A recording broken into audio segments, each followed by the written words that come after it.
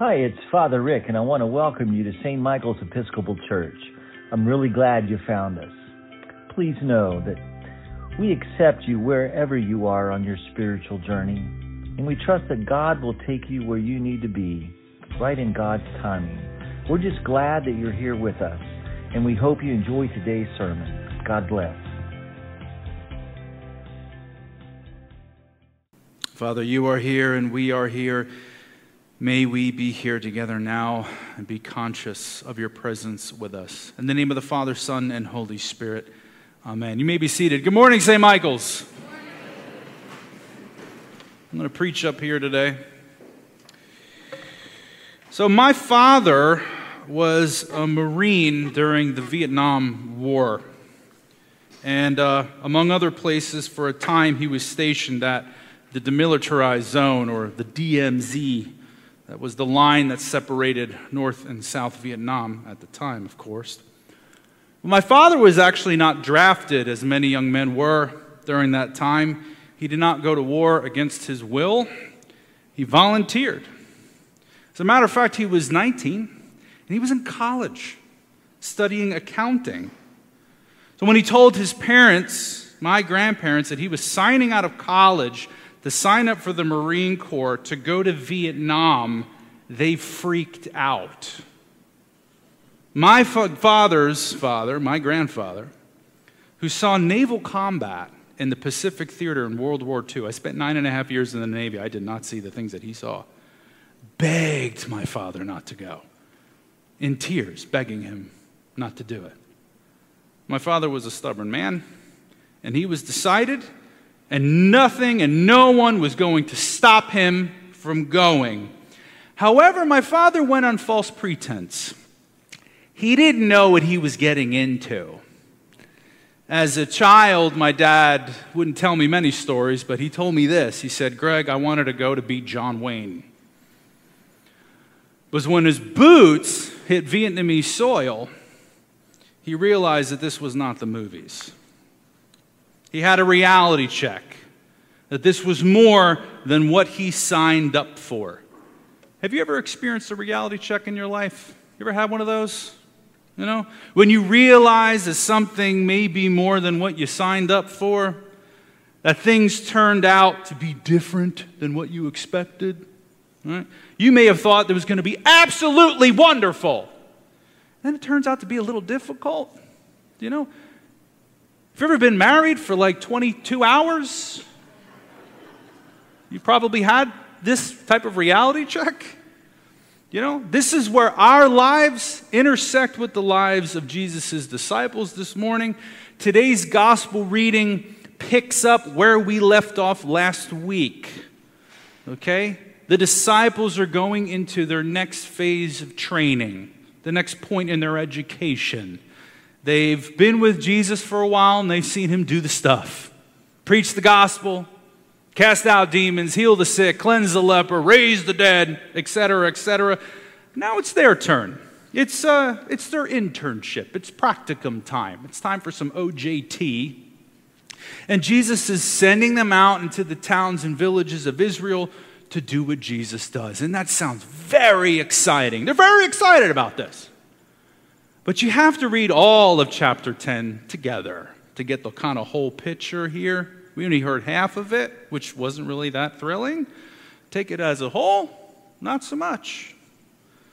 Because altogether, it sounds like Jesus is sending these people into a war zone full of forces and people who will oppose them and their kingdom efforts and ministerial efforts at every corner. He tells them that he's sending them out as sheep into the midst of wolves. That people will sell them out to the authorities, both of their own people and the Roman authorities as well. And that they will be interrogated, and some will be beaten, and some will be tortured, so that they would cease their ministry, stop proclaiming this Jesus in his kingdom and healing and doing works of wonder in his name. And some of the people that will betray them will be members of their own family. Parents will betray children. Children will betray parents, siblings, will betray siblings even to death.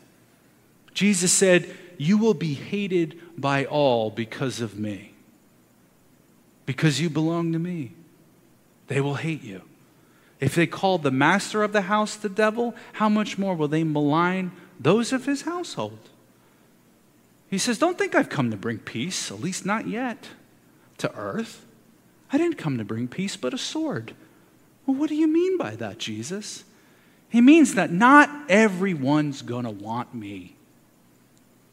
And not everyone's going to want what I offer.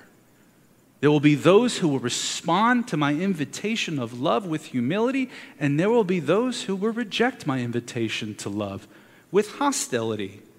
This is how Jesus presents to his students what they're about to experience. And I have to respect Jesus' educational style and leadership. I really do, because he doesn't pull any punches here. He doesn't hold back. He doesn't want them going out thinking they're going to be John Wayne. He tells them what they will encounter before they sign up. He gives them the reality check beforehand. Now, we have to acknowledge that Jesus is speaking to a community who will suffer actual, tremendous persecution, which included social ostracism and physical harm, and for many, even martyrdom, that they witnessed to their faith in Jesus to the point of death, to execution. And now, so at first glance, we as modern day Americans could hear the stuff and be like, well, it's not really relatable, you know? I mean, your boss telling you to remove the fish from the bumper, it's not really persecution, not compared to what these people dealt with, right? However, there might be people under the sound of my voice, and we don't know, might end up in a place in the world where it is not popular to say the name of Jesus. Those places do exist. It's dangerous. There might be persecution, might be systematic persecution. But most of us, that's not going to be the case. But you know, regardless, most of the persecution that happens to followers of Jesus, you know where that happens? Here. Right within the walls of the church. Let's not forget that all the first Christians were Jewish. They were all Jewish. Jesus was Jewish. And so they were initially persecuted by whom? Their Jewish brothers and sisters. Technically, it started out as an in-house affair. Now, how does that look like now? It's not the 1500s. We're not killing each other. Not physically. But it happens today. It happens when certain people in the church respond to Jesus' call to kingdom proclamation or kingdom ministry in a way that might be different or untraditional or new. And that others in the church, well, they don't like that because it's not the way we've always done it. Or maybe time and energy and focus is now being directed elsewhere and not on them. Most is because it might attract different kind of people that aren't like them. And they don't want to love people that aren't like them. And so there's persecution that happens. It still happens in families. In certain families, there's division over Jesus. Could be one member meets Jesus, gives their life to him. But everybody else, they don't like Jesus. And that causes tension. What is this new person going? Why are they going to this place? Do they join a cult? All they talk about is this Jesus guy. It makes us feel uncomfortable. We don't like this. We don't think that happens? That happens all the time. Or one member in the family changes a Christian tradition. Or changes their understanding on something. Or has a new higher level of spiritual fervor or zeal. Like for them, they put Jesus as number one. But everybody else in the house, Jesus is maybe a 2.5. Or a 4. And that causes problems. That causes tension. And therefore there's persecution. And even if everything on the outside is absolutely fantastic and you're winning awards for being a Christian, there's still an internal element to what Jesus is saying here this morning. What do I mean? There are parts within you and there are parts within me that respond to Jesus' invitation into life and love with him, that we would just want to give ourselves over to him. And then there are some other parts in me and in you that want nothing to do with him and what he has to offer.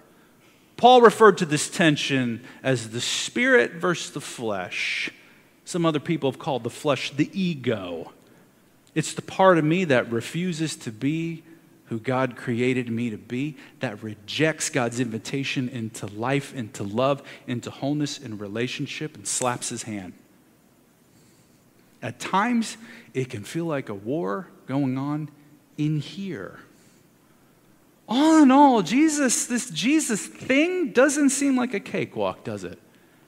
You know, this is what happens in the summertime, in the season after Pentecost. This is when all the hard stuff that Jesus says that we don't really hear during the year, but good for most people because they go off to North Carolina in the mountains or they go on vacation, they don't have to hear it. But guess what? If you work at a church, you got to preach this stuff. So good for us. It doesn't sound easy. On the contrary, it sounds really difficult. It sounds really hard. There's going to be a baptism today. We're very excited about that. We're really excited about that. Which, among other things, opens up an opportunity for confirmation, if you so choose to do that. And for those who have been confirmed, know this. There's a ritual in the confirmation ceremony where the bishop places the hand on the confirmand and slaps them in the face. Now, it's not a backhand and the bishop's not winding up. It's a love tap. It's a little tap, a little cute little tap. I'm sure 500 years ago they were slapping people in the face as hard as they could. But, things have softened. It's symbolic. It's supposed to symbolize something, that this Christian life, this walk with Jesus, isn't always easy. So why do it? Why say yes to Jesus and his invitation into life and love with him? Why say yes to Jesus' call on your life to participate with him in manifesting his loving kingdom and presence in the world in your own unique way? Why say, I will, to the questions in baptism? And we're all going to say that again today. And we will say, we will, on behalf of the baptized. Why? If it's not going to be easy, if things are not always going to work out the way you want them to, the way you imagined, the way you planned, if Jesus isn't going to fix every little aspect of your life and make it perfect, why say yes to him? I'm not going to tell you why. Not because I'm lazy or because I haven't done it before. It's because it's personal. It can't be what Father Rick said or Father Greg said or what Father Quigg said in 1974 or what Father Bauman said in 89 or what Billy Graham said on the TV that you read in the textbook. It has to come from in here. Why? Because you need to take ownership of your why. Why did you say yes to Jesus? And why do you still say yes to him even when everything in you wants to say no? And maybe some of you have never said yes to him. And that's okay. Maybe today's the day that you're actually honest and you say, well, here's why. Or if you don't know why, you can ask Jesus. He'll tell you lovingly, gently, and compassionately. Here's why. We must ask ourselves this question because when, not if, but when things don't go our way, things don't work out the way we wanted, especially if we believe that we are responding in faith to something that Jesus might be asking of us. In my experience, every single time, not 4 out of 5, 5 out of 5, every single time I responded to what I believed Jesus might be calling me into, it did not work out the way I wanted. It didn't. It didn't look like how I imagined it. It was hard and it was difficult. But as a friend often says to me, just because it's painful doesn't mean it's wrong. And just because there's difficulty in response to what Jesus might be calling you to do, it's probably an indication that you hit the mark, because it's hard. And through the hardship and the difficulty, Jesus does something new in us and changes us and forms us. He's not causing the problem, but he redeems it and he uses it. So when that happens, you got to ask yourself why. You're getting baptized today. You have a reason why. You're not a baby, a chubby little infant being held over the baptismal waters. You're coming of your own volition. You're going to say yes and to these questions on your own. Now, you and I haven't had a coffee one-on-one talk, and you haven't shared your life story. I would love to hear it. I'm making an assumption that you have a reason. And maybe it's because you met Jesus, and he showed up to you, and he sought you, and he found you, and you experienced his love and compassion, and it changed your life. And his voice is beckoning you to the waters. That's an assumption. It doesn't have to be that. But there's a question for you. Why do you say yes? That's a question for everyone. Having your reality check beforehand, why say yes? Why sign up for something you already know isn't going to be like the movies? That won't be easy. The answer to that question lies within your heart.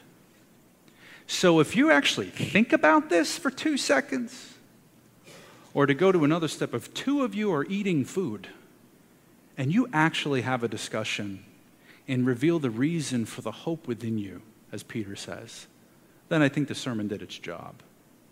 Amen. Thanks for listening.